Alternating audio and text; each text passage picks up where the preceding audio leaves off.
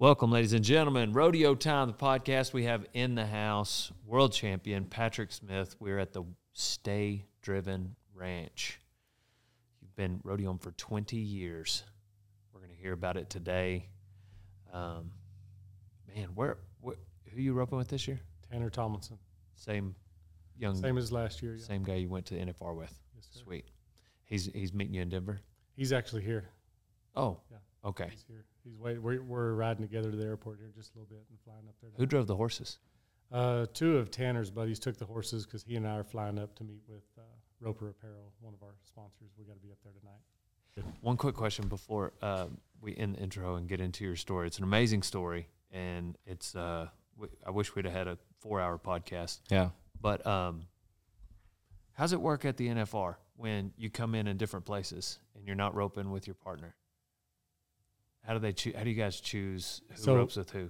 Well, you designate your partner. So there's 15 and 15, obviously, and sometimes that'll get skewed because one guy maybe wins Houston, and then they split up, and then it can get skewed like that. But anytime that happens, there's usually one or two odd guys out. So if there's two headers and two heelers that their partners didn't make it, they either get on the phone with each other and agree, hey, let's rope, or the PRCA random draws it. Gotcha. And you get a phone call and you get told it. And it never goes that way. Usually what happens is there's a couple of guys that maybe they've roped together, or they're buddies or something, and when they see the chance of that happening, like it looks like this guy might not make it, I would prefer to rope with that guy. They get on the phone in September and they're like, hey, if this happens, you want to rope? You bet. And then there's just two odds out, and they end up together. Yeah, you better get to liking each other. Yeah. That's so crazy. I assumed that's kind of the way it was. Like you guys talk to each other, but it's like you work all year, and then it's the most important rodeo of the year, and you're roping with somebody who you may not even have their phone number in your phone. Yes, exactly. Fortunately, they obviously rope good. Right. But, I mean, you got a choice. You can go with them, or you can let 16th go and stay home because you didn't want to rope with them. So yeah. But yeah, they'll pick for you if you don't pick it. Is it ever like, I'm sure there's times where it's like one guy wants to rope and there's two, and it's like a real conflict. Yeah. I bet it gets dicey. Yeah, it could probably get dicey. You just, fortunately, I've never been in that position, but yeah, I've seen it. There was it just the one NFR you had to rope with somebody different? Yes, it was, but that was, we were pre-planned. So actually, I just lied. I did do that, didn't I? So, because my partner didn't make it. But that year, there was only two of us. So gotcha. Nothing to get dicey about. Matt's partner didn't make it. My partner didn't make it, so we paired up. Okay. And we knew it. You kind of knew it going in a month early. It was like we had discussed it before. Like, hey, if this happens, are we going to rope? So that one was pretty easy. I've just always I've made an assumption, but I've never really asked, and so I figured the listeners might find that interesting. Yeah. Well, look out for Patrick. He is staying driven in his 21st year of pro rodeoing. That's right. 21 years. Yeah. 2003 was my rookie year. So dang, is it special? Feel good? Yeah. Do you still feel young? I bet you feel young. I do feel young. I mean, I feel like the rodeos are getting further apart. Like the drives seem. I swear that it's expanding. The roads are expanding. Feels like a long ways, but I love it. I do. I have nothing but great things to say about rodeo. I rodeo with my family. I couldn't do it without them. So I get to take them along with me in the summer is the only reason. When they're done, I'm done. When my family quits going, I'm done going. Yeah, I could see that. Yeah. Well, we get to hear his story, hear about his faith, hear about his horses, his partners. I don't think we even mentioned Trevor. I don't think he came up at all. Who? Trevor Brazel. Oh, yeah. Trevor Brazel. Now on to the podcast.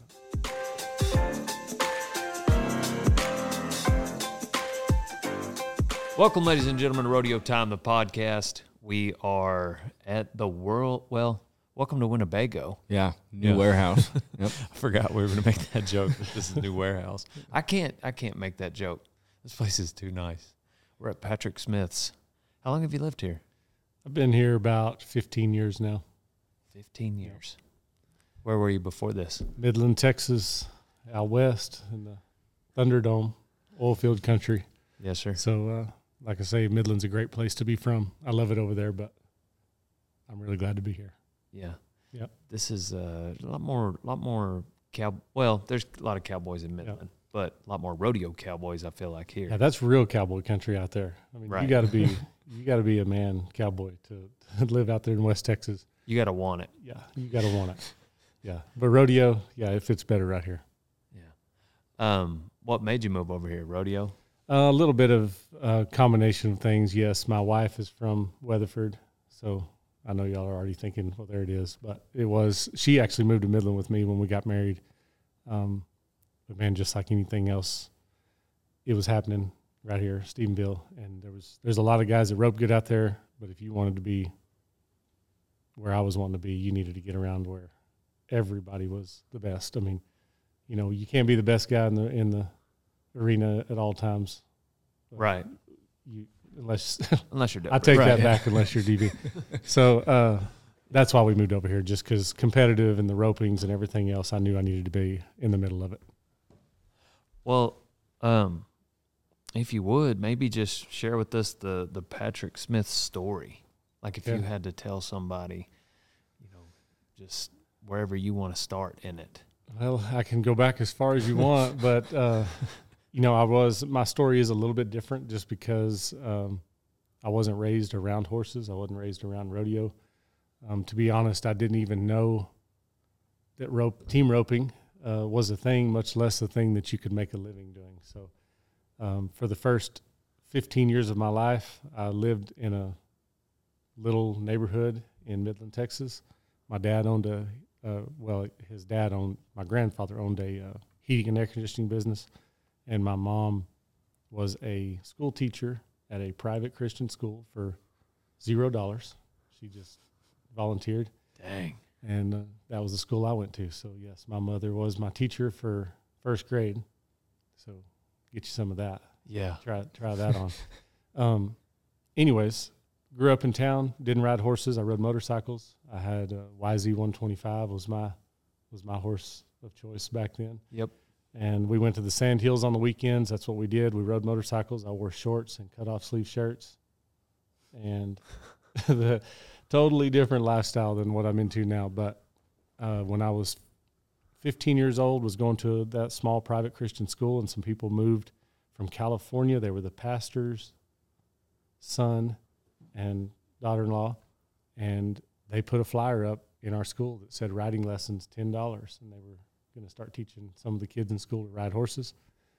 Told my parents I was like any other kid, I wanted to ride a horse, so I went out and started doing that and fell in love with it, and I actually started helping them with I'd go saddle or what I thought was saddling. I might have put it on backwards at that point, but earned my way to get free lessons, and they team roped.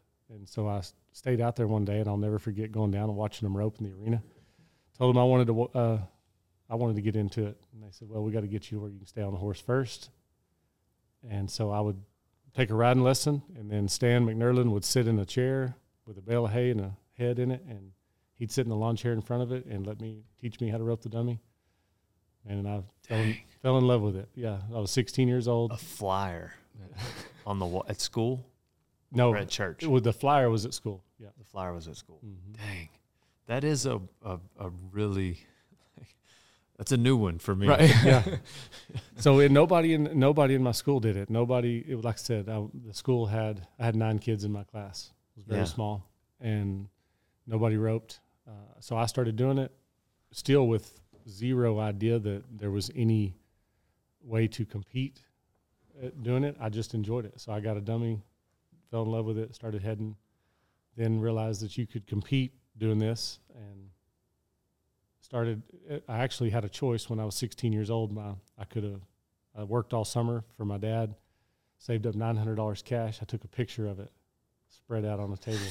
I was so proud. You were banking. I was banking. And then I don't even know if anybody knows what the thrifty nickel is, but the thrifty, yeah. So remember the thrifty nickel? Uh-huh. There was a horse for sale for $950.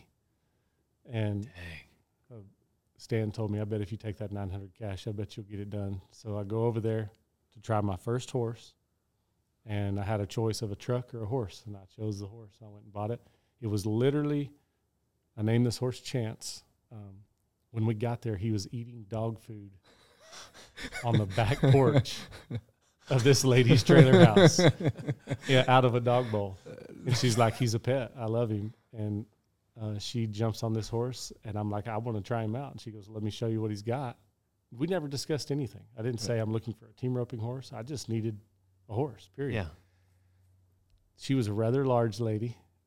She saddles him, hops on him, walks down to her arena, and whips him around the barrels and brings him back. And I said, I'll take him. He looks like exactly what I need. Would you take $900? And she said, of course I will. So bought him, and that was where I started my roping career, was on a dog food eating barrel horse. Dang. Cost $900, yeah. And it was a wreck for a long time. I mean, as a matter of fact, the first place I took him to, I kind of had him blown up. And I had to ride him to the arena. It was 2.5 miles. I had to ride him to an arena on Tuesdays and Thursdays to practice. Because you didn't have a truck. I didn't have a truck. I didn't have a trailer. I didn't have an arena. I had 1 acre pen at my grandparents' place at that time, and he was just turned out in that. And so I rode down there, and when I rode him in the box the first time, he reared up and walked right into the chute and stuck his front feet through the pre-fruit chute. Dang. Yeah. So it was a long road. And this podcast is not long enough for me to get to the point where I could rope on him, but we did. I was heading and heeling on him just a few short months later. That is wanting it. That's exactly what I was thinking. Yeah. It sounds like I walked uphill to school both ways in the snow and all that stuff. But it is a true story. I actually just, when we were at Odessa last week, I drove my kids down the road. And I said, I need to show y'all something. Because I rode along Rankin Highway, Highway 349, 4 lanes of oil field traffic. I rode a horse to practice. Yeah. They're like, how far is it? And I drove them, and it was 2.5 miles. And they're like, you did not. I said, I promise. I did. That's what we did. That rascal was legged up. Yeah. He was legged up when we got there, yeah.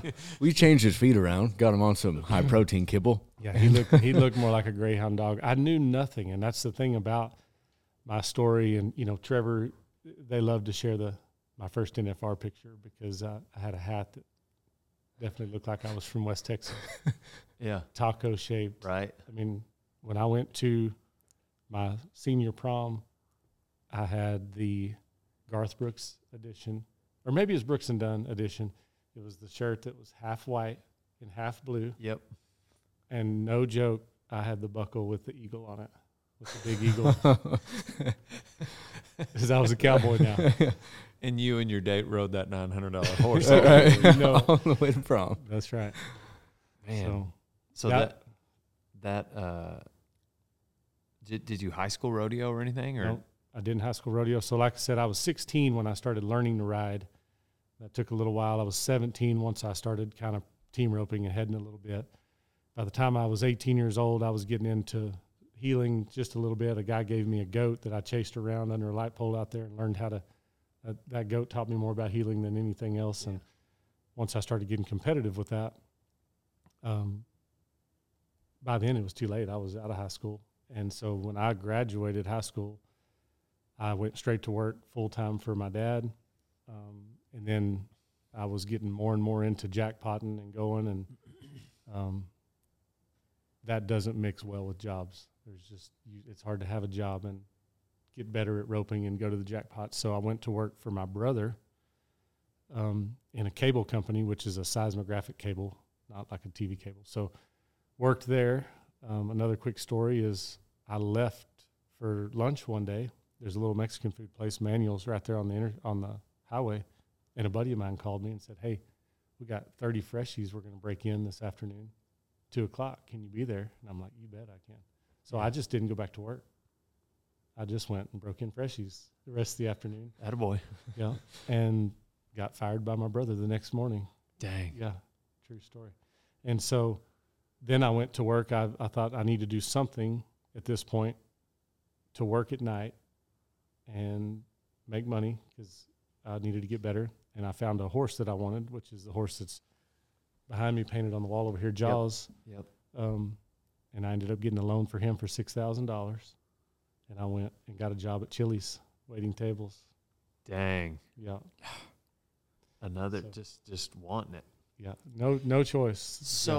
So you at that point, like you were already starting to like picture yourself, like you knew you wanted it, like as far as like a career, like it wasn't just.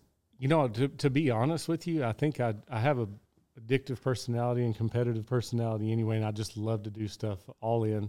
And I really don't think at 18 years old I even had it in my mind that I want to rodeo for a living. I just wanted to be good at it. I was surrounded by guys. JoJo Lamond lived over there, Seth Smithson, Kyle Logston, there, Josh Patton. There were several guys around there that when I watched them rope, I was in awe. Like, I could not believe how good they were at what they did, and I wanted that. I just wanted to be good, not even knowing, that this might turn into a career. And I would say I was probably 19 when I was healing a lot more, and my number was low enough that it was, if you could just go catch steers, you could win money.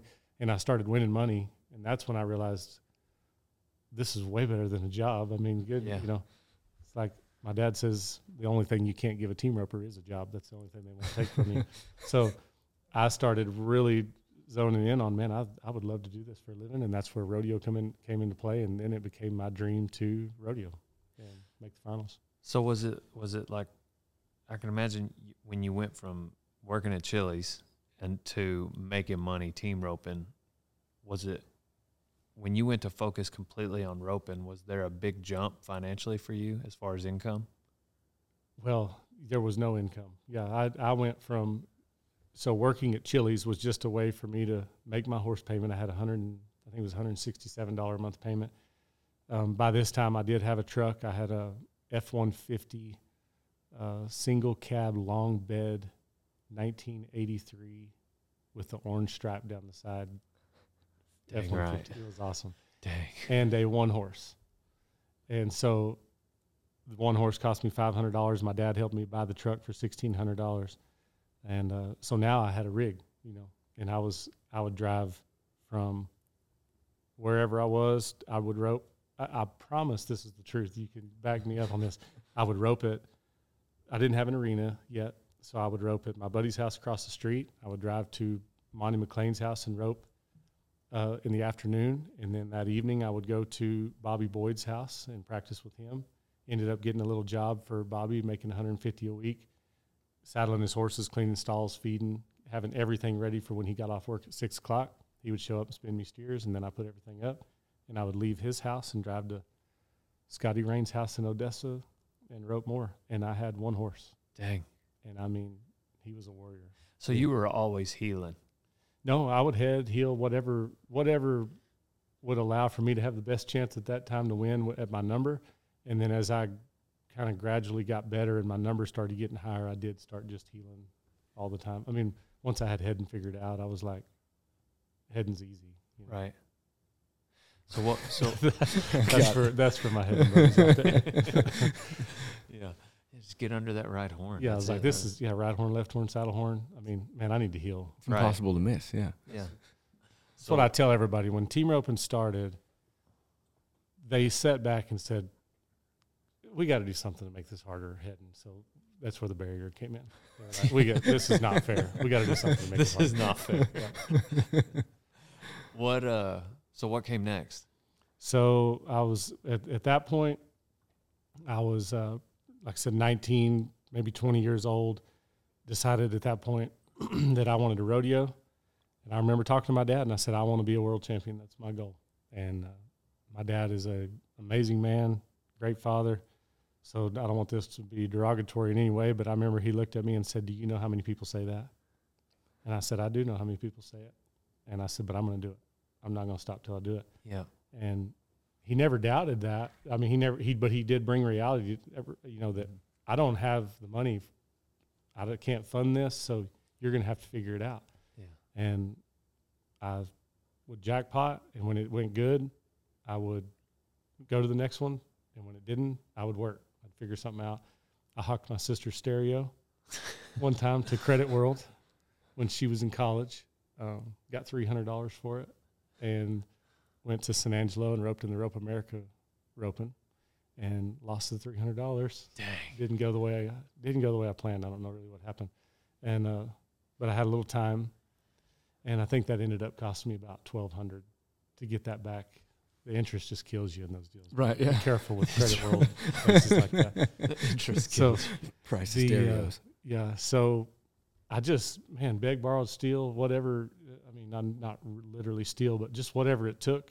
And then I got another job for an oil field company called Oxy Permian in Goldsmith, because a buddy roped in Goldsmith over there, and they were some team ropers, and it was kind of a gravy job. I'd hang signs on oil field pads, and weed kill. And I was doing that to make money. And as soon as I got enough money, this is another, don't do this. Kids, don't do what I'm telling you to do, what I did.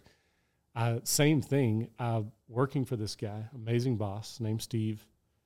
And I would do that and practice in the evening. And some guys, July was coming up, and they were like, hey, we're going to go to Mescalero, Capitan, all these amateur rodeos in July. Do you want to go? And I just went for it was easier to ask for forgiveness than permission. Mm-hmm. And I went. I didn't tell my boss I was going. This is terrible. I feel like didn't do it. Left for 2.5 weeks rodeoing. And I get home broke. So I'm like, I'm just going to go back to work. And I just show up one morning at 7 a.m. Like nothing happened. Like I've been there every day. And I remember sitting in his office, and I'm so nervous that I'm fixing to just get screamed at. And he has a line of people that every morning you had to go check in with him. And I go, I'm next. And I walk in, and he's looking down at these papers, and he looks up, and he goes, hey, man, where have you been? I was like, I had to run to some ropings and stuff. I just acted like we talked about it. You know? Oh, hey, Pat. He kind of looks down. He goes, well, get down there to the tire shop and see if they need any help. I'm back in, man. It worked. I didn't get fired this time like last time. So I worked there for a few months probably until the same thing. As soon as, just like any rodeo guy that really wants it, you got to just get on your feet. When you get knocked down, you got to figure out how to get back on your feet. And so I've had several jobs. And then eventually led into, I went to Odessa, Texas, to the rodeo. And I remember I had a old, like a cloth rope bag, and I went and I wanted to go get everybody's autograph. And I got, at that time, Steve Northcott, Steve Purcell just, recently won the world. And I got their autograph. I got Jake Barnes and Clay O'Brien Cooper's autograph, Alan Bach. I mean, all my heroes, Yeah. And I still have that rope bag. I got their autographs on it. Dang. And in that, I had Jaws now, the other horse, and Bobby Boyd, the guy that I roped with every night, he knew these guys. So one evening, Clay O'Brien Cooper, Jake Barnes, Alan Bach, and I can't even remember who he was roping with at the time. I don't even think that guy came out there, but they came to Bobby Boyd's. So I worked the shoot for them, and being the guys they were, I'll never forget. They were like, "Hey, it's your turn. I want to watch you rope a few." So now I got Alan Bach pushing steers up, Clay O'Brien Cooper opening the chute. You can imagine how nervous I am. Right. I'm a lower numbered guy. I'm probably in this number system, maybe a 5+ or a 6, and was just kind of getting it figured out.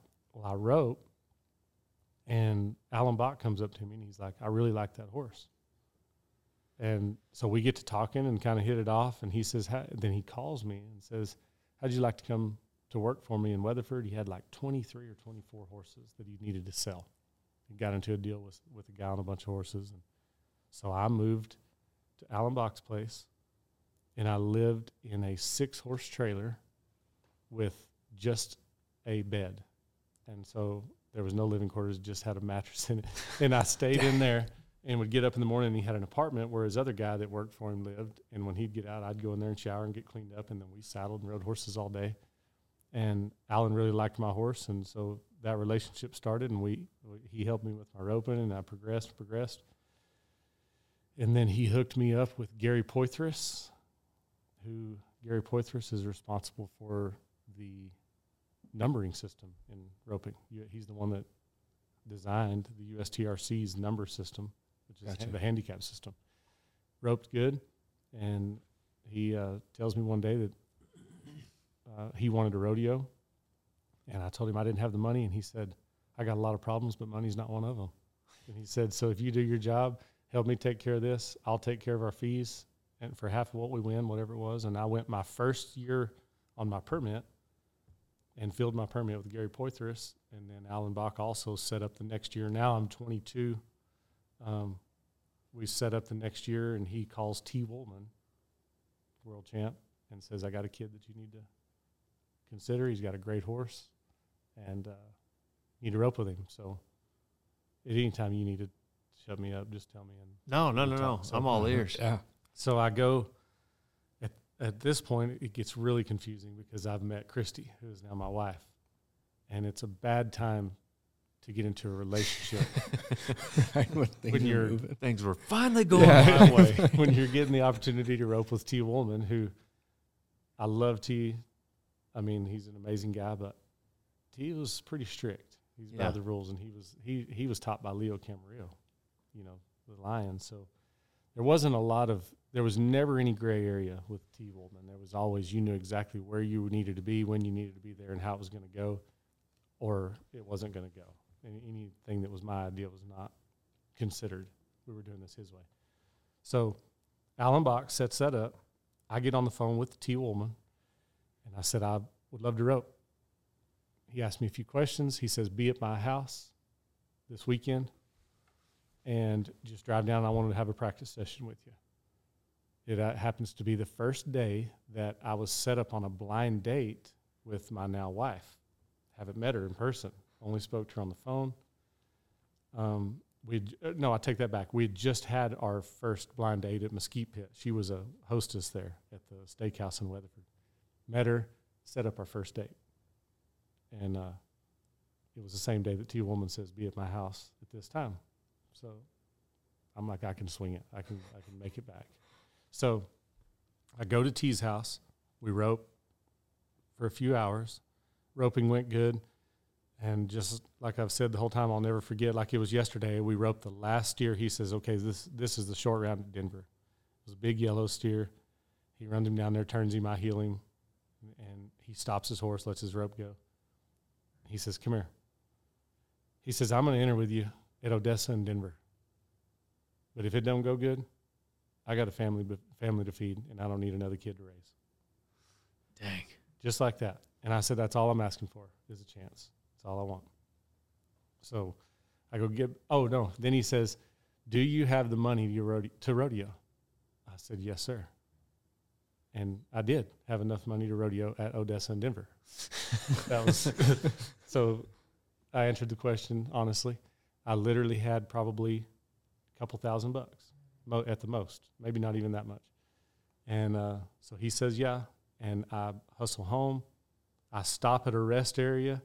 On the way home, there's a little place right there, and there was this pond. And I remember I got out. I mean, you got to remember, as a 22-year-old kid, I came from nothing. I've never had anything. Chili's, the oil field companies, the late nights, the working nights, all the stuff has all come to a head, and this is my, right. the Eminem song. This is your shot. Yeah, you got one shot, That's what it felt like anyway at that time. I pull over, get out, walk over in there, and I remember praying. I said, God, if I believe in you, I pray for, if this is what I'm supposed to do, I'm going to need some help. Right. I gotta have you on my side in this. Got in, was 3 hours late to my date. Fortunately, she had already obviously had already fallen madly in love with me from the first time we met. So I go out with Christy that night and then tell her, hey, I'm going to rope with T. Woolman this next year. And we're all excited and, high-fiving and everything. Time rolls around and we enter Odessa. And T broke the barrier and missed the first steer. And I was so relieved. I was so happy. Yeah. I was like, thank God that he didn't just spin the wheels off one right here and me lay it behind him, And especially my hometown rodeo. That's right over by Midland. So, and then we didn't do any good on the second one, and I really think he messed up that one too. So I'm scot-free other than I'm almost out of money. Right. And we entered the jackpot. And they had the Sand Hills Classic, and we win second at the jackpot, and I win $4,000. Wow. Now I'm set. Yeah. We're well on our way. We leave there, go to Denver, and win second at Denver. Dang. And I don't remember how much we win, but we win several $1,000s. Maybe place second in the short round, win second in the average.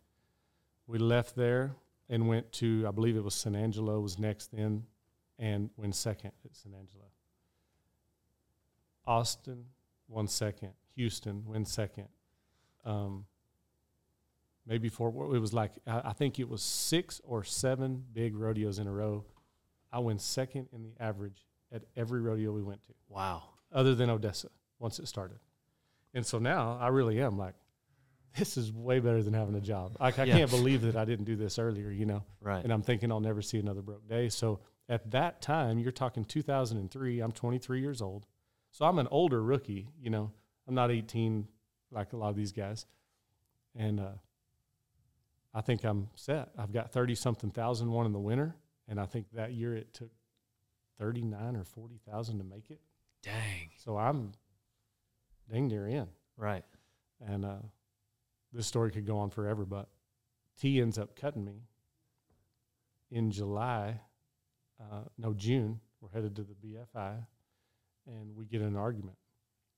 And T, if you watch this story, there's a happy ending to it. So I miss at Amarillo at a U.S. roping for him, and he's harsh, and he's convinced that I'm not roping as good because of my new girlfriend. She's hot. I'm spending a lot of time with her. She's going with me all these rodeos, all these ropings, and she's always there. He has an amazing head horse. Things are going our way. And in his defense, being 42 now, I've got a 22-year-old partner. I see it. I see what he was doing. I'm like, hey, man, we got to take care of business right now. I mean, yeah, she's beautiful and she's sweet, but she'll be beautiful and sweet in a few more years too. Let's just finish this out. But I didn't understand that. So we get into an argument about it on the way there, and I said something that I'd never said to T, and I just had enough. And I said, listen, if I got to be like you, I don't want a rodeo anyway. If that's what it takes to be a world champion, I'll pick something else. Yeah. He didn't say anything else from Amarillo to Reno. That's a long ways. That's a long And I drove every mile. As a matter of fact, I pulled over. I said, do you want to drive? And he said, no, I'm not. I've drove for 40 years. It's your turn. Yeah. I'm not driving. Get to Amarillo or get to Reno, rode the BFI. We don't do any good. And I get cut. Yeah. At the rodeo. We win second in the average at Reno after he cuts me. So I've already got the finals made. He's got the finals made. And I finished the year out with Jason Stewart. Jason didn't have much won. He didn't make the finals that year, and I roped my first NFR in 03 with Matt Tyler. And we made the finals, or won the average at the finals. And 2004, the wheels came off. Didn't go good. Roped with Tyler Magnus. Didn't make the finals. Didn't go good. And in 2005, I roped with Clay Trine. That's when I won my first world title. And things really kicked off from that point. But long story short and all of that, well, it was a long story, actually, but I didn't ever really have the dream of rodeoing for a living until I was rodeoing for a living, until I was actually out there, pushed all my chips in, said, this is it. And then then it was all about not going back. Yeah, not going back to Chili's. I didn't want to go back to Chili's. Yeah. I didn't know that when you wait tables that when everybody leaves, you have to stay and cut lemons and clean the tables and refill the salt shakers and stuff. There's a lot more to it. You don't just hand them food to get tips. For those of you thinking about Chili's. Yeah. Way more to it than I. For those of you thinking about working at Chili's, just consider. Yep. So you said there was a happy ending to it. Okay, so I'll back up. You're right. So in 2004, another kind of cool story that I just think it pays off to have grit. I think it pays off to have just that extra little something inside of you that won't say no. So in 2004, I meet a guy in Midland that offers me a fuel card. And he gives me a fuel card. And Tyler Magnus, at this time, in his defense, he was an amazing healer. He's an amazing header. He had a TV show going at the time. Couldn't spend much time really working at it. Our deal didn't go very good in the winter. I think we won probably nothing, actually. $0. Summer's coming on, and I call T. Woolman, and I said, hey, I want to rope again. Because I knew him and his partner he was roping with. His partner must have got a new girlfriend or something because they were splitting up. So I'm like, hey, I'd like to rope again. And I said, I have a fuel card. if that's enticing in this. And this guy, I've already okayed it with him. He said, I can pay the fuel for the rig. So he thinks about it. He calls me back. He says, okay, let's rope. And I said, I've learned a few things.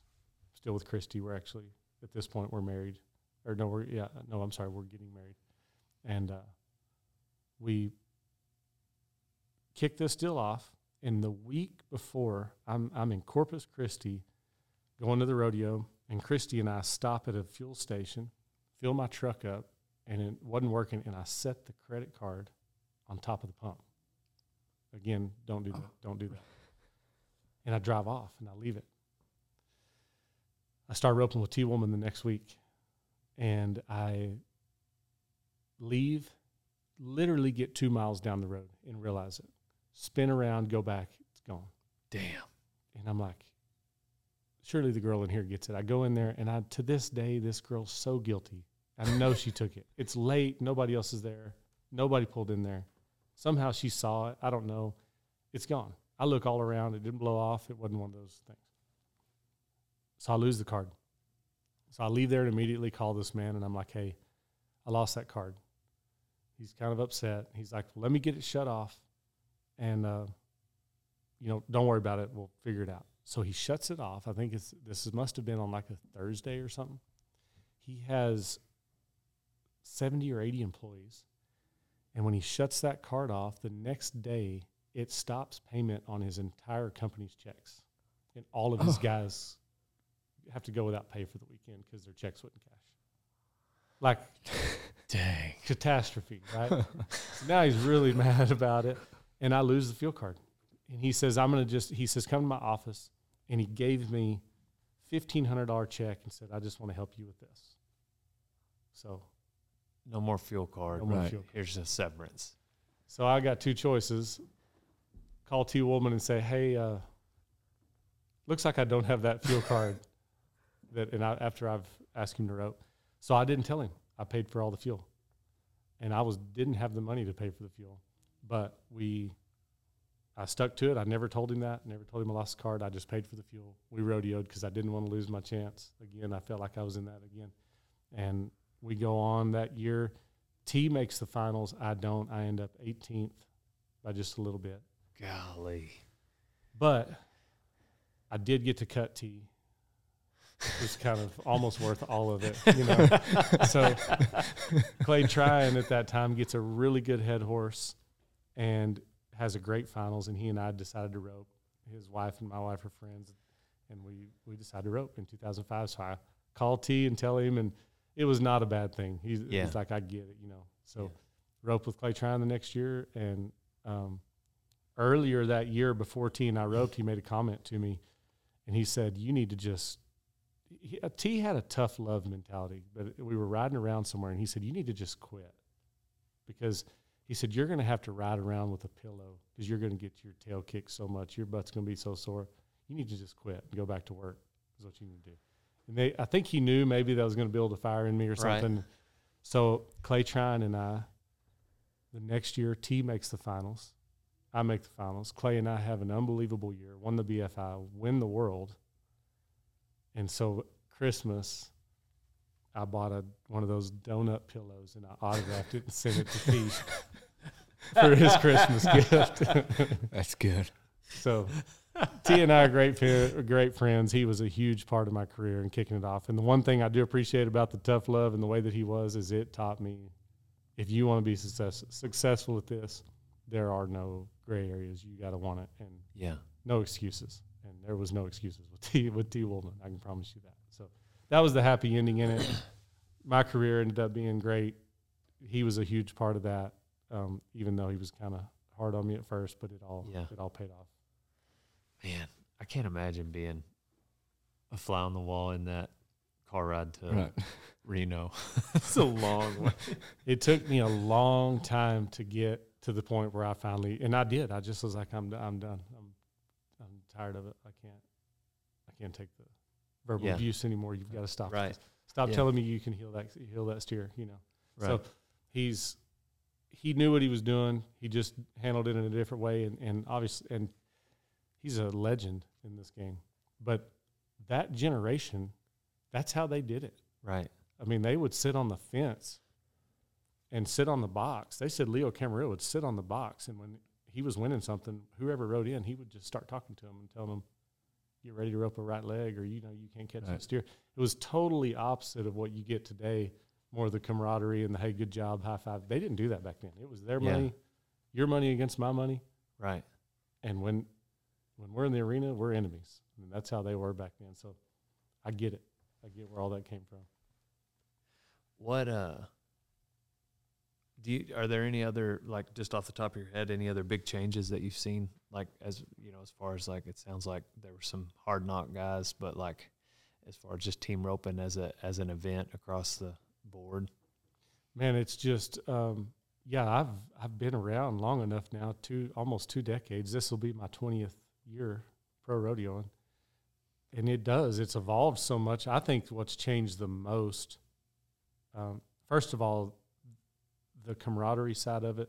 You know, you may not want to say good job sometimes because you've lost or whatever, but the sportsmanship has definitely improved, I think, and I think that in the end, we all know we're in this together, and everybody's a big family. And even though you might be a little mad that they're winning more than you're winning, or what, it's still your money against my money. But there's enough other money out there. We need to support each other and help each other. That's kind of helped.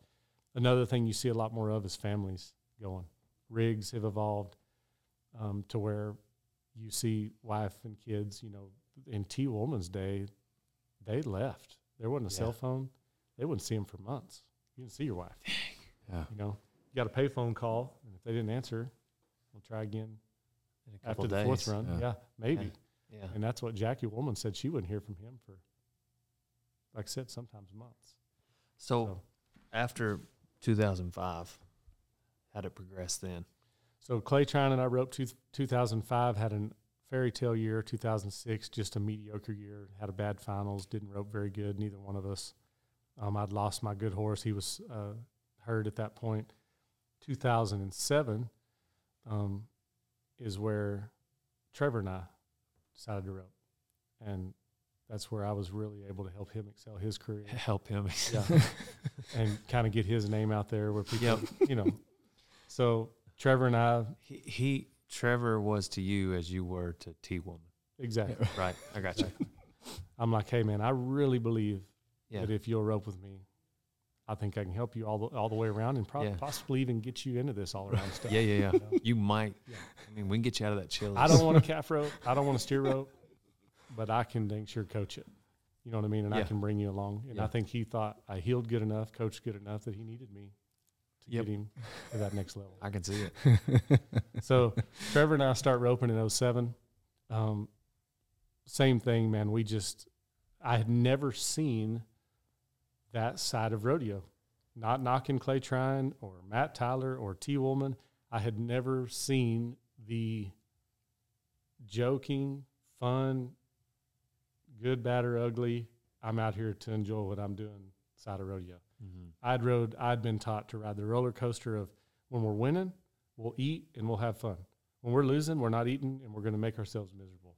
Yeah. And, one of Trevor's lines is, well, you can be a loser or you can be a malnutrition loser, whichever way you want to do it. I'm eating. So if you want to torture yourself more, go ahead. And because I had just been taught. Right. Another quick T. Woolman story. I roped a leg at Lovington, New Mexico, and we left Lovington, New Mexico, stop at a Kentucky Fried Chicken, and I go up and order the little tender side or whatever, and I said, I want a leg.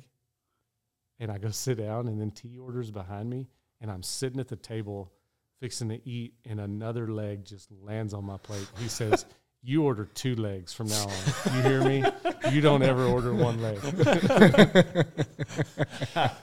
So, anyways, Trevor and I are roping in 2007, but I remember, I think we kind of kicked it off at maybe Huntsville, and he turns me a pretty good steer, and I rope a leg on the first one. Man, I was used to, cowering down a little bit, like, here we go again. And he did. I'm not going to sit here and brag on him the whole time because, like everybody else does, because I can bust on him a little more than most people. Right. But he did. He comes up and he goes, "Hey man, nobody believes in you more than me. Just right around there. I'll do my job. Keep turning them. I know you're going to heal them." I'm like, that's not really what I was expecting, you know? Yeah. So we start roping, make the finals that year. Do a pretty good year in 2008. Rope together again and won the average together. But the main thing was our vision. I was working hard, he was working hard, and we had fun. And that's what I had opportunities to rope with some guys after I started roping with Trevor that honestly, not knocking him, but they maybe had the best head horse, and that's all they did. And it might have been an opportunity for me to get to more ropings, to maybe even have a chance to do better.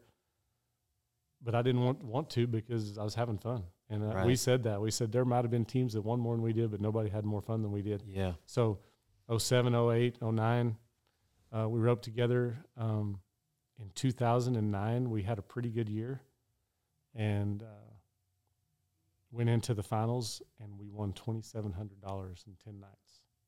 Dang. Yeah. We won one sixth-place check. Dang. Yeah, Trevor really struggled that week.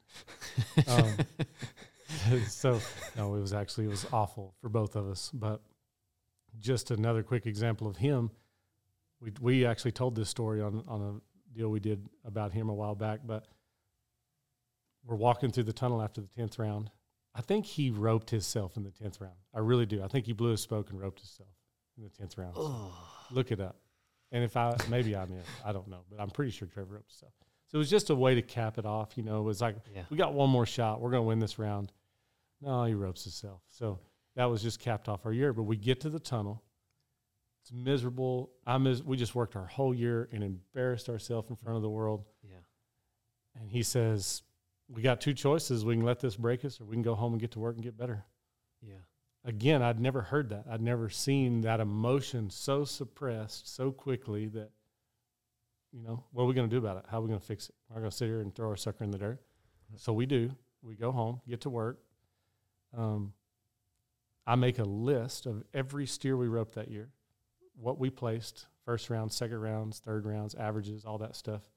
Did my homework, showed up to Trevor, was going to show it to him. He didn't even look at it. He didn't acknowledge it was all for nothing. So anyways, we bear down, start working at it, get back to the finals in 2010, and very next year set the all-time record at that time and win the World Championship together. But I'm convinced that attitude way beyond ability or anything else came into play in that, to where if that had been me in my younger days, I wouldn't have known to handle it that way. So that's what changed for me as far as roping with Trevor. And then we roped together for, I think it was a total of maybe 12 years that we roped together. Lots of traveling, lots of stuff, and lots of life things. We always joke that when we started roping, we were a table of 4, and now we're a table of 10.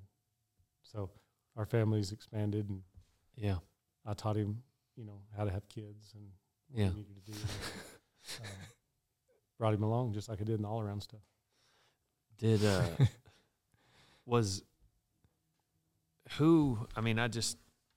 not trying to make it a competition with your partners, but like, I feel like, does he not work the hardest out of everybody? I mean, I feel like he had to be that competitive in that many events. He did. Now he eats and doesn't he doesn't do much of anything. He's retired, and I mean, he looks it, he acts it.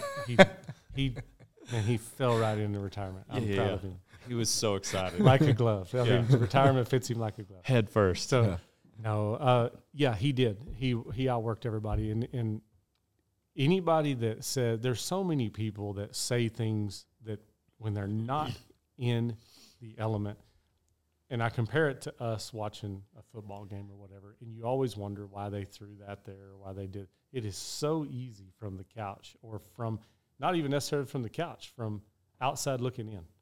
And I was in with him. I watched him through when he struggled in the steer roping, when he struggled in the calf roping, and when he struggled in the team roping, whatever it was. And he had to shut it off And I think him being a multi-event guy the way he was, it strengthened him because he knew if he broke the barrier to win the round in the team roping, he had the saddle bronc riding to get over it. Right. Not 9 hours on to the next one. Yep. He had to get over it right now. And if he didn't get over it, then he had to get over both events, you know. And I think that strengthened him, and I think it made him – he was mentally so tough that that's where they couldn't beat him. He'll tell you talent, you know, that as far as roping, there are way more talented guys than me, than him, than so many. Tanner Tomlinson, the kid on rope talent is off the charts, you know, just what they can do with the rope. JoJo Lamont, those guys are so much handier with the rope. But when it came to the work ethic of being good with his hands and his feet on a horse and getting entered right and getting the better runs and keeping his horses sharper, that's where he excelled beyond them. And then when it came to being affected emotionally is what really kicked it into overdrive for him, I think, because it is an emotional roller coaster. There's no way around it. I mean, we can't all go 90 every time. So, well, I just can't imagine the time that maybe you do get it figured out, you do recover, you are there mentally, and you do your part, but then your partner drops the ball or just, you know, maybe, and maybe it's not even halfway their fault if that's such a thing. Man, that's a tough one, and that's the part of team roping, and especially heeling. I mean, there's times that you may travel for – there's been times in my career that I've probably racked 3,000, 4,000, 5,000 miles literally and never thrown my rope. That's hard. Yeah. But it's equally as hard on your partner because they feel terrible. Right. You know, for sure. That's what. Yeah. Either and if direction. they don't, you need a different partner. I mean, you need somebody that, hey, I'm in this for us, not just for me. And I think that's another thing that's evolved in team roping is you're seeing more of a team building deal rather than just heading and heeling. And that's what, just like Tanner and I, we roped in 2021, and I sat at this table with him before we roped and said, a lot nicer than T. Woolman would have handled it. I said, this is how this is going to be, and this is what equals success. Are you in? Yeah. It's going to take some building blocks. And we did that, and that's what Trevor and I did. That what made it awesome is he was – I probably wasn't as good at this as he was, but it was always his fault. Like if I missed, he blamed it on himself. He's like, man, I should have done a better job. Yeah. I was fine with that. I was fine with him blaming it on himself. I'm like, now that I think about it, you're right. That was your fault, man. So, hey, let's get on to that next one. You need to do a better job, okay? So, but we did. He knew what I tell people, the smartest thing he ever did was he knew that the more confident I was, the more beneficial it is for him. Uh-huh. You know, where most team ropers don't realize that.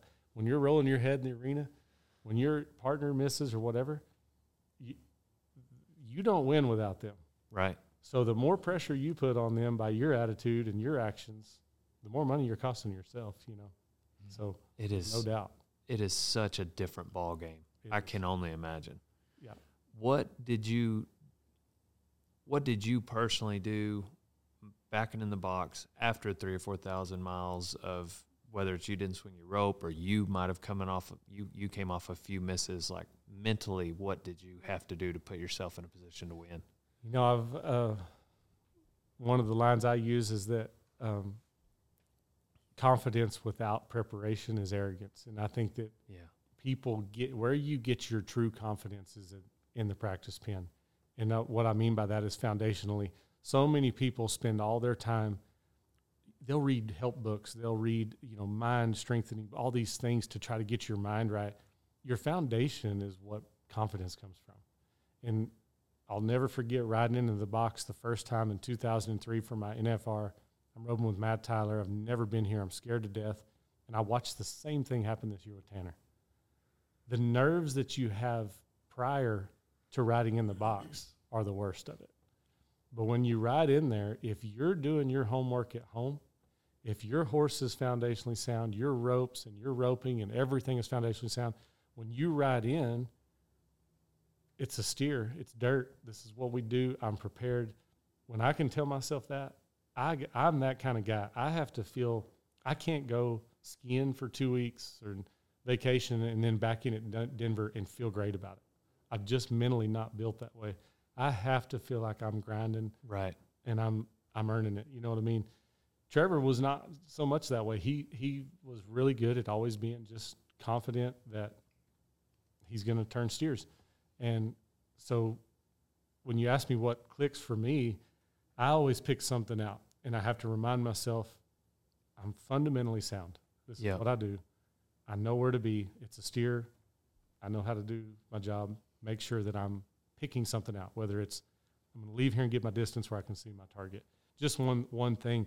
You can't go through a checklist in 3 seconds, 4 seconds. You just can't do it. You got to react. But the reaction comes from your preparation at home. Right. Now, I do want to be clear on there's nothing like competing. Nothing will sharpen you like competing. But you have to be prepared to compete. You know what I mean? And you can't just go jackpot all the time without building a foundation and here and slowing down and doing all that stuff. So, and then mentally, I think that's where the mental toughness comes in. When you miss a few, partner misses a few, whatever, you have to have that reset button. And maybe it's at the practice pen. So I might not have got to throw for a few times, a few thousand miles. I'm going to whip in somewhere, somebody on the road, rope a few steers with my partner.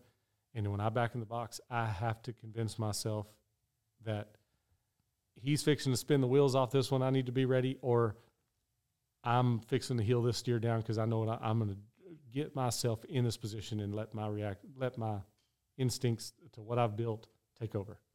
Yeah. You know, that's how you get out of the slump. That's the only way to do it. Yeah. You do have to believe in yourself, but you know, I can't just believe myself into shooting 70 on the golf course. I've tried it. It doesn't work. You can't. Yeah. You can't. I believe that 100%.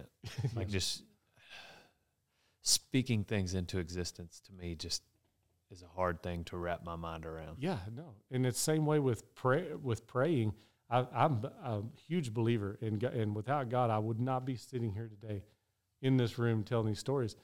But God doesn't do things for you. We were made in His image, and He gives us the ability to do things, but He's not going to do it for us. Yeah. And that's what I tell people. If you could pray to win, I'd have picked lottery. I'm not going to pick rodeo. I don't want to win 2,600. I want to win 26 million. Right. So you don't pray to win, but I can pray for an opportunity, wisdom, the right way to communicate with somebody, the right sponsor, the right horse purchase, the right, direction to go, whatever. And then it's up to me to perform at that point. And if I'm not putting in the hours, God ain't going to heal the steer for me. Right. That's up to me. But He can give me confidence in, I know the Lord's with me. I know we're going to do this. I know that no matter what happens in this, we're going to be all right. Ride the roller coaster. And Clay O'Brien Cooper used to say, the less of this you can have and the more of this you can have rodeo on, the better. How, in what ways through rodeo has your faith grown? Oh, man. That's a loaded question because with rodeo, I also say that rodeo years are like dog years, I swear. 1 year rodeo is like 7. Like you're driving, you're with your partner 24/7 when you don't want to be with them, when you don't want to be with, you got to show up every day. And so it's mentally draining and grueling on families, on friends, on finances, whatever it is. And mostly on what we're talking about is when you do everything and you're prepared and you have, everybody builds this dream up right now. It's January. I'm flying out tonight for Denver. Everybody's excited about 2023. NFR, new goals, new dreams. When you get hammered to your knees by the end of February and you've spent thousands and things aren't working, your horse gets hurt, my rig got totaled the day before Thanksgiving. A guy fell asleep and ran across the road and hit it and totaled it. And I'm rigless at this point. But you just have to deal with things, and your faith, or my faith, is the way that I know I'm going to be all right. I mean, God's going to give me strength, give me wisdom, and it's a lot easier for me to say this coming off of the kind of NFR we just had. I'm so grateful for that. But I've been on both sides. Like I said, I've left there with 2,700, and this year 200. And you just have to know it's just one ripple in the pond, man. Like this, what feels like life or death is not life or death. It's really not. It's just one run, one season. What are you doing about it? What are you doing to either get better, to stay good at what you're doing, to stay in that groove? And that's where my faith comes in, because when you remove everything about this is your identity and realize that if I make the finals again this year, if I win the world this year, if I finish 16th or 50th, it doesn't really, in the big scheme of things, change who I am as a father, as a husband, as a man of faith. That's where I think we all get watered down with too much mindset on materialistic things of dictating who we are. Right. Yeah, I was at a rodeo school, and once when I was a long time ago, and Chance Smart, he was a bull rider. I don't know if you remember Chance, but from Wyoming, and I was just overheard him talking to Matt. What was that? Bull riding world champion, Matt. Anyways, it'll come to me here in a minute. I apologize, Matt. But Matt Austin. Anyways, they were both talking. And Chance was like, he was like, well, what happens if you don't make the NFL? Like, they were talking about it, like in our minds, like that's like the worst possible outcome ever. Yeah. And then he said, and somebody asked Chance, he was like, what happens if you don't make the NFR? Like, well, I guess I'm going to try to make it next year. Yeah. He's like, well, what happens if you don't make it then? Well, I guess I'll try to make it the next year, and it's just pretty simple, It really is. And I think that's advice for somebody that is overcomplicating it. There's some people that need to realize that it's not the end of life if you don't, and some people need to get more serious about it, but it's all about where you're at. But to that point, what are you doing about it? That's what you've got to ask yourself. If you didn't make it, what are you doing about it? Don't wait on this to come to you, because I'm telling you, it won't. And that's what I told Tanner when we started roping, and we didn't make the finals in 2021, but I knew he had everything and beyond to do this. But it was going to take some foundational building, and you can't just rope good. Right. You've got to learn to take care of your horse. You've got to learn to ride your horse in different scenarios. You've got to learn there's a big difference in knowing how to rope and knowing how to compete. There are times that you need to be 3, and there are times that you need to be 7 to win $50,000. You can't just know how to be 3. Right. You have to understand how to compete, and that comes from what you're talking about. When you don't do good, what are you doing about it? What's the missing link? Why are we not doing good? Sometimes it's the draw. Sometimes it's the how we're getting up, or, of course there's bad luck in this, and luck of the draw. And if you draw one that drags or runs versus or one that doesn't buck, whatever it is, that's rodeo. Right. But throwing your sucker in the dirt and whining about it is not progressing you. It's not making you better. It's not making your surroundings better, your kids, your family, your partners. You might as well have that attitude of, what are we going to do? So another quick story, Trevor and I were, I don't even remember what year it was, but we were like 17th or 18th in the world at Pendleton. Hadn't had a very good year, had a lot of horse issues, and I'm sure Trevor's having issues. And we were not making it. And I roped a leg, I think, on the very first steer at Pendleton. And I went to the trailer, and I was like, I did exactly what we're talking about. I'm done. This is it. My career's over. I'm done. We're not going to make the finals. I had all that all that stuff. And I think we had 6 or 7 rodeos left, like El Paso and Albuquerque, and there's all these, Logan, Utah, all these little rodeos. And I said, go to his rig, and I'm talking, and he can already tell when I'm walking up. No, I'm not doing this. It's like me with my kids now. I'm like, stop. Right. Start over. Stop. Don't even start talking like that. And I said, hey, man, I'm sorry, I don't know what we're going to do. We've only got this many left, and man, we're at this point, and these guys did good, and these guys did good, and that's going to put us here. I said, what do you think we need to do? And he goes, well, I know what I'm going to do. I said, what? And he goes, I'm going to turn you steers to win some of these next 6 rodeos. That's all I can do, and we'll just have to let them add the money up at the end. Yeah, pretty simple. We place at the next 6 rodeos, we win the second go-round at Pendleton and make the short round, 12th call. 12th high team, they take 12 back. Win the short round, win third in the average, and win $14,000 there. Get into the tour finale and win $22,000 at the tour finale and go in fourth in the world. Dang. Fourth in the world. Yes. Wow. Same thing. What happens if my mentality or sitting down with him, what if he falls in with me and says, man, I don't know, we suck. Yeah, this year. We didn't do this. But I just didn't know enough. I hadn't lived on the side of both sides of it of which one of these, what am I doing about my attitude? Yeah. What am I doing to control this situation rather than get controlled by the situation? And that is, if I could give kids out there, it doesn't matter, really. It doesn't matter if you're 70 years old. We can always get mentally tougher. Mm-hmm. And I think that's what separates people like Trevor. And everybody has their way. T. Woolman had his way of being mentally tough, and it worked for him. Yeah. Just not for anybody around him. Yeah. But he was super mentally tough. And Trevor did it and had fun doing it.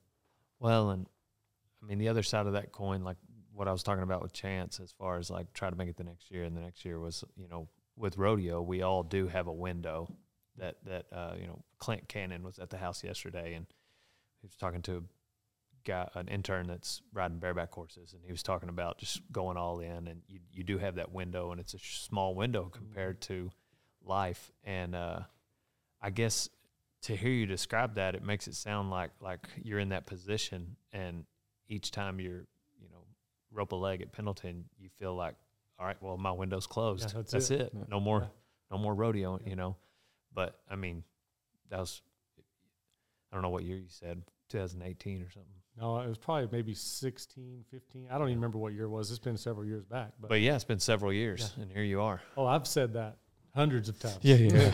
In the last 20 years. That was it. Right. That was it. I roped a leg 1 year to win the George Strait team roping, and it paid $120,000 in a truck and a trailer. Wow. And I roped a leg, and I roped for Trev? No, for Clay Trine. We had won the roping the year before. We'd just won it. Turned around, we're high team back again to win it, and made a mental mistake of trying not to lose. The steers come out, stepped left. I backed off, didn't want him to go left because we had a little more time, and just a mental mistake, and got myself in a bad position, roped a leg. Left there, went straight to Houston, and Trevor and I split Houston with Clay O'Brien Cooper, and they had to have a rope off for the championship for Houston. Clay O'Brien Cooper, we flip a coin. He goes first. He ropes a leg, has a terrible steer, ropes a leg. We have a terrible steer, and we know it. And I had 12 seconds or something like that to win Houston. And Trevor lets the steer out, runs him way down, like puts it all on me. Like, hey, I'm going to take forever right here. So that you have to catch 2 feet, okay? But no, I mean, really, he did the right thing. We just got to catch. Just what I just told you a minute ago. You got to have this in your bag. And I heel the steer, and my loop goes all the way up, almost pantyhoses him, and comes back down and slips the leg, and I'm like 12-3. So I just left George Strait, roped a leg to win it. Just get done, rope a leg to win Houston. And that's a lot. Especially that's all I had. All I had was rodeo. I didn't have any business, anything else going on. But same thing. The mental pressure you put on yourself. And that was it. My sponsors are done with me. My fans are done with me. I'm a loser. All these things that you start telling yourself that I'll never be able to compete like this again. And you cannot let that enter your mind. And I end up winning. Trevor and I win the BFI the next spring, big rodeo. I win the American. Come back and have some major wins after that. And I'm not going to mention any names, but I had one guy that was a NFR guy call me after all this. He said, I just need to know how you did that. And I'm like, what is it? It's like 7 o'clock in the morning. He calls me. I'm like, what do you mean? He said, you roped a leg. He went back through it. This had been a couple of years later. Yeah. He said, I just want to know how you handled that. Because he said, they'd have found me in a ditch somewhere. I couldn't have taken it. He said, just tell me, how did you How did you do it? And I said, well, if you think I walked out of there smiling and went and, ate Del Frisco's on the way home or something, you're crazy. It was miserable. But this is not who I am. This doesn't define me. I can't come home and be a miserable father, a miserable husband, a miserable partner because I've screwed up. And one of the best things that, again, I've heard Trevor say is, if you want to be the guy that's willing to take the winning shot, you better be willing to be the guy that lost the game. Yeah. Because you're not always going to make the shot. Yeah. So if you want to rodeo and you want to go to places like Houston and the American, you better be willing to go to places like that and screw up on a world stage to win them. Yep. Because I've won them and lost them. And there's a huge difference in the two when you leave the parking lot, but you cannot let it define you. And you've got to just look at it as that one ripple in the pond. You throw a rock in, it's just one ripple. Get over it. Get to work. What am I doing about it? They're going to have the one tomorrow, and it only takes a little bit of winning to put some salve on it. That was one thing I observed living with Jacobs Crawley. He got on a lot of bucking horses. He rode most all of the bucking horses I've seen. I've only seen him buck off a few, but when he did, he had just a uncanny ability to shake it off relatively soon. And anyhow, that was something that I've always admired about him. I tend to wear it a little longer. Man, me too. Hey, I'm going to tell you, for those of you that have seen me wear it longer, I'm not here to tell you that I didn't. And I tell the story that when I first started roping with Trevor, I would get mad because he would miss.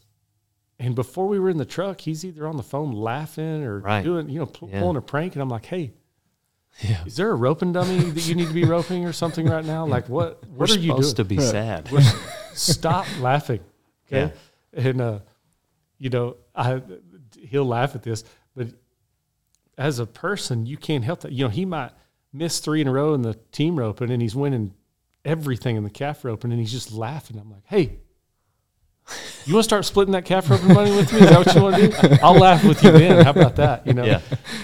Total immaturity on my part. At that point, if I knew then what I know now, which is what I said earlier, it's in my best interest that Trevor is over it. Yeah. And that he is having fun. And that he knows his partner's behind him. And he believes he's going to spin the next one every single time. Even when he didn't. He believed the next one, whatever it is. We can only control the next one. We can't control what we've already done. Yeah. Did you have a horse, Woody? I did have a horse, Woody. How long did you have him? Man, a while. Yeah. I mean, this is a long time ago. Which one? I had his brother. You had Woody's brother? Yeah. I think they called him. I hear that every day. Yeah, they called him Little Woody. Little Woody. And then I had the big Woody. Yeah. And then I called him Bonsai. Bonsai. Because, like a little Woody. What color was he? He's a sorrel. Yeah. And I did have one named Woody. I Dr. Dearland's on him one winter. He was an athletic son of a... He didn't have papers. They didn't get it. Walter and Conley, and for some reason, he just didn't end up with papers. That's why.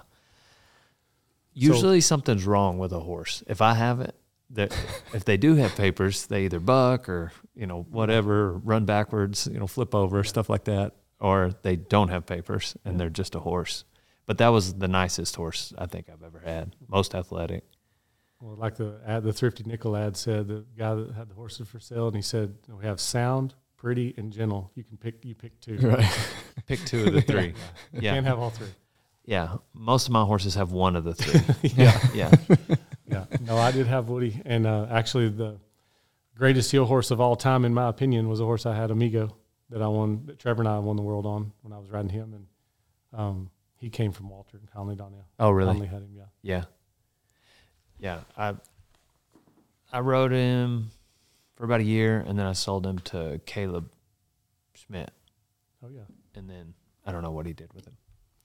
But speaking of horses, I don't see a painting of Chance anywhere in here.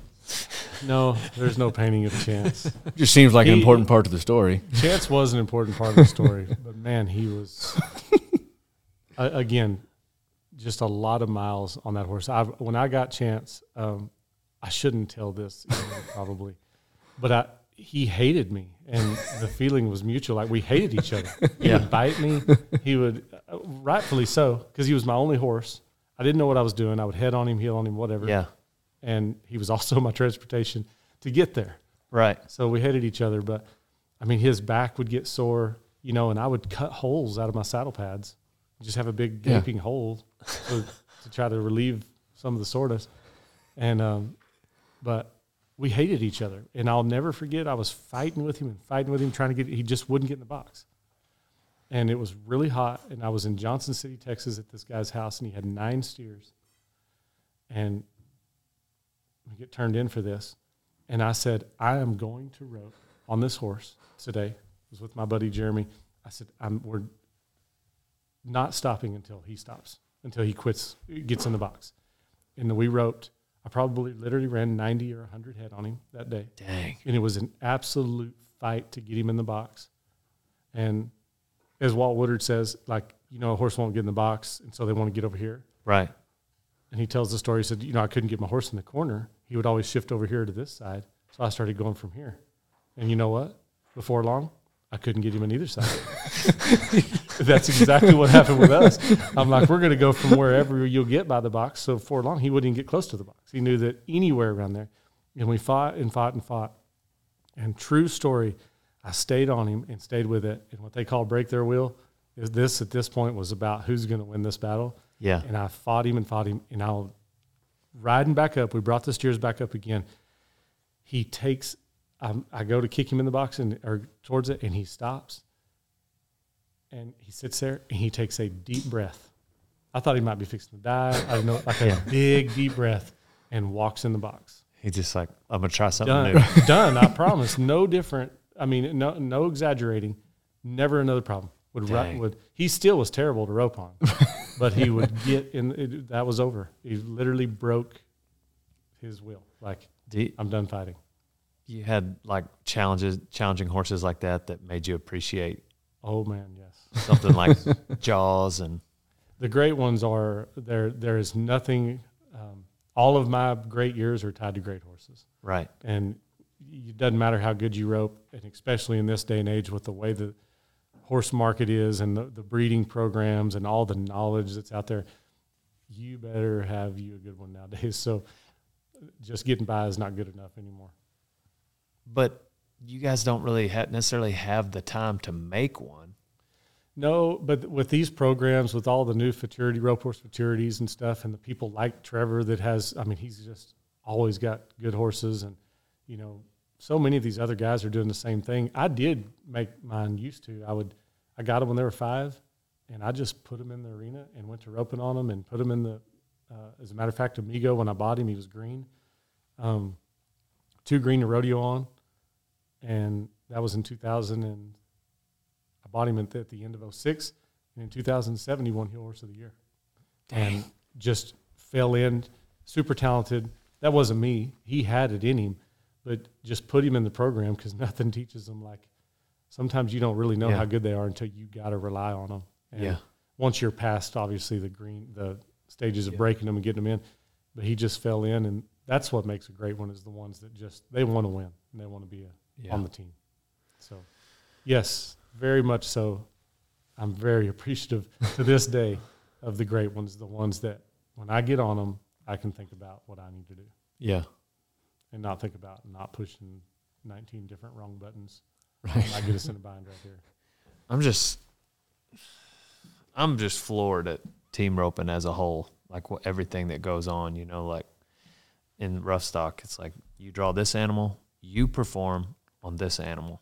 And there's just so much that you don't have to, even if you draw bad, like, okay, I perform the best I can on this animal.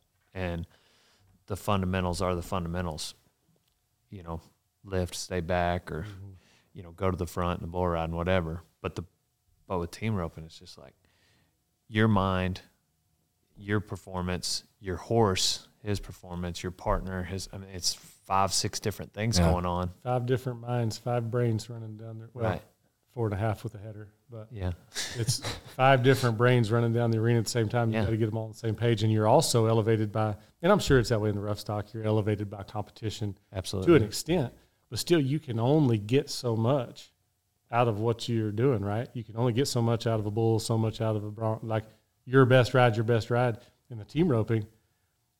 That's kind of by the competitiveness in it. Like you want to get, do I have to be 3.5 or do I have to be 4.7 on this cow? What do I have to do? And it just depends on how kind of that's all going. And that may be similar in the rough stock, but there is so much about being on the same page with your horse, with your partner, and how we're going to react to each situation, scenario. Yeah, that it's crazy to me about that story, being in the position I'm in with interns. You know, right now we've got 9 interns and probably take another one this spring, but typically it's somebody, I think there's 4 of them are bull riders, 2 bronc riders, and a bareback rider. And everybody's got a goal to, you know, pursue a dream in the industry. But the cool thing about this story is it's literally one of those, like, just how bad do you want it? How far are you willing to go? Yeah. You know, are you willing to work at Chili's? Are you willing to spend your only dollar on what you need to compete? Put your phone down for a minute and work. Yeah. That's what this generation needs to hear is quit watching everybody else. Right. And what they're doing. It's okay to there's a lot of great information. There's some great podcasts out there nowadays, you know? Yeah. Oh yeah, there's one good one. Really, really good. This one. When you said you were taking one more intern this year, was that an invitation? Was that like did you wink when you said that? I mean, if you I don't send me your resume. I'll see. Send me your resume. You got some things to work on. We'll talk about it. We'll consider it. I just think that this generation needs to know technology is great, but grit in rodeos, it's the grind. You can't buy your way in. You have to want it. Yeah. And that's what my son Eli, he's 9 years old. My daughter's 14 now and 11. They're getting into barrel racing and, you know, possibly breakaway now and all these different things. And I just tell every one of them, I always tell them, you can do whatever. I believe in you. You know, you think I can do this? Of course I do. But do you? And do you want it? That's what I always say. You can do whatever you want to do, but don't sit and watch the motivational videos all day long. Yeah. And positive think your way into being broke. Yeah. Positive thinking goes great with hard work. Right. But you got to do the hard work. There is no way around. One of my favorite sayings is choose your pain. There is no painless way out. Choose the pain of sacrificing the time and the effort in the arena, or choose the pain of driving the hours and not being competitive. Which one do you want to do? Yeah. Because the pain, there is no pain-free way out of being successful. And that's in business, that's in family, it's in rodeo. It does not matter what you're doing. Discipline and the work you put in is where you reap what you sow. End of story. Well, you brought up business, and we've talked about the window. And after the window, when you decide to close your window of rodeoing, what's next for Patrick? So we have Trevor and I actually went into business with a couple of other great friends of ours years ago, and we started a company called Driven Services, and they're out in West Texas. My brother, who fired me, he works for us now. Attaboy. Another awesome deal. Yeah. Yeah. So watch your back. Turn of events. Right. Yeah. No, I tell him that all the time. I said, I still owe you a fire. Yeah. So yeah. Be careful. Watch how you're walking in. Driven Services, it's a rental company. We rent things in the oil field like trash trailers, porta johns, just small rental stuff, some combo trailers, hydrovac trucks, hydrotest, torque and test for.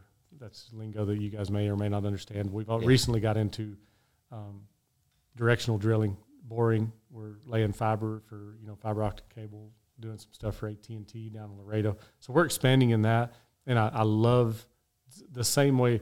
It's so funny to me being the age I am and living what I've lived through in the 2 decades of rodeo. It's parallels. Everything parallels. How bad do you want it? Right. Are we going to work at it, or are we going to talk about it? There's failures. How do you respond to it? Hey, and I've failed so many times in business just on sheer not wanting it bad enough. Right. Not wanting to succeed, but just starting it in a direction and then hoping that it would continue on course. That's not how it works. It's a daily. You got to get up daily. Yeah. You better be up practicing, healing. You better be up reading reports, being on the phone with your guys, conference calls, whatever it is. And I mean, I've spent 10 years doing that. So that's next for me. I've got a breeding program started with it's called raisingroosters.com with Rooster, the stud that I ride. That's something I'm kind of looking forward to is the futurity stuff. He's a regatta buckle stallion. And, man, I like land. I like doing stuff with land. I like just anything I do, I like to do it and see if I can get better at it and improve. Yep. And I think that's a good attitude to have for I just want to make everything better than it is today, you know. Yeah. Get better. Because getting older, that doesn't really get better. But doesn't mean we can't. What does get better is the knowledge if you take it, you know, and I've learned a lot of lessons. And I'm so grateful for rodeo because without rodeo, you know, so many guys rodeo for a living for so long and then they get bitter at it. They hate it when they're done with it. Because rodeo doesn't send you a farewell card. Right. They could care less. When you roll out, don't let the door hit you, you know. So there's none of that. And I think it's a bitterness in there. And I look at it differently. It has been such a vehicle to so many opportunities. So many people that love rodeo, love roping, that have avenues of business and knowledge that I don't have, that I've had the pleasure of sitting down with and picking their brain, no different than they ask me about their horse or about healing. I'll turn around and ask them about business. Yeah. How did you do this? What do you recommend this? Do you recommend I do this? And just like I would tell them, absolutely don't go this route. Yeah, if you want to do this, I think that's a great idea. There's so much opportunity that comes from this. And I think that's another thing for the youth out there that's watching. Don't just get tunnel vision for roping. This is a business or riding or whatever it is you're doing. Have a broad enough vision that you realize don't miss opportunity. Opportunity knocks every day if you're hustling every day. And you can be a man or woman of integrity, follow through, do what you say you're going to do, call people back, text them back, do whatever. For those of you I can call back, text back, I will, sorry. Whatever it is, just have follow through. Yeah. This generation in this world is making it easy to be successful because all you got to do is show up. That's it. Yeah. If you want to be successful, you got to show up. And that's what a lot of people aren't doing anymore. They're worried about them and their time, and so much opportunity out there for those that are willing to grind, no matter what it is. Well, that's a cool message. Yeah. I think we have a place for you at rodeo time. If you do want to intern. I'll see what I can do. Right. Yeah. I just appreciate the part of, you know, I mean, you looking for opportunities. That's what you were ready for. And you, I don't know, just being prepared for that, you know, in the most high pressure situations. Some people just want it handed to them, but it sounds like you understood the value of, just wanting an opportunity more than anything else. And that's, I don't know, that's so cool. Well, and I'll tell you this too, just to kind of wrap that up, but I mean this when I say it, when I tell these stories like this, I do reminisce, and it is crazy to me. I don't feel like I came from that, or I should actually say I don't feel like I've accomplished as much rodeoing. I never would have dreamed that I've been as fortunate and as blessed as I am to be sitting here. But you never quit learning. And that's what I want to encourage is, yes, I accomplished my dreams, but I'm no better than I was. I'm no better than anybody else. I just want to stay hungry. Yeah. Stay hungry for what's next. Stay hungry for how am I a better husband, a better father, a better friend, a better this, because, man, you just get busy. Life gets busier the older you get. My kids are now in all this stuff, and my businesses and my sponsors, that I'm so grateful for all of it in the windows of opportunity. But as I start back from the flyer on the wall in the school and Chili's and stuff, each step of my career and each step of my life felt like at that moment this is the breakthrough. This is it. Yep. This is my opportunity. And that's great. But when you get it, stay hungry. Yes, What's sir. next? Don't just live on the 2005 World Championship. And Right. I'm a world champion now and running around with my nose in there. You know, nobody cares. Nobody cares. This is about me. It was me against me. I wanted to do it, and I did it for me. I didn't do it. I mean, it's great to have my name in the books with my mentors and my heroes, but it's not about that. It's about how do I better myself? How do I better my surroundings, my family? And I want to instill everything we do is Driven. That's our name. Driven Services, my Driven series and my teachings. And that's our life, and our slogan is Stay Driven. And I want to help others understand the opportunities that we have, and the opportunities that have come our way and that have been taken advantage of to where we accomplished them are there for everyone.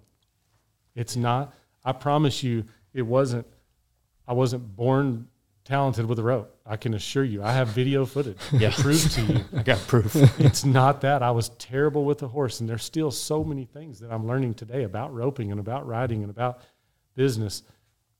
Just stay hungry and stay driven. I mean, that's what it's about. If you want to succeed at something, don't take no for an answer, and just outgrind everybody else. That's crazy. You got a lot of sponsors on your shirt, but when we first sat down, I saw that Driven electric on your collar, and for some reason I was like, "That's his." Yeah, yeah, that one. That one's his. Yeah. But I didn't realize I didn't realize it till you said it. But well, usually we wrap these up with life advice, but I feel like that's what that pretty redundant. We didn't have to coming from us right we now. didn't do it. We didn't do a have lot to of cutting ask up, you but, for that. Yeah, so I'll just say when life hands you lemons, put a bull rope on them. But That's right. That's all I got. But yeah. So, well, thank you everybody for listening. Rodeo Time Podcast. Tuning in to Patrick Smith. Watch out for him. Looks like he's headed to Denver. He's on to the next one, just like we are. Pow, pow. Donnie, cue the music.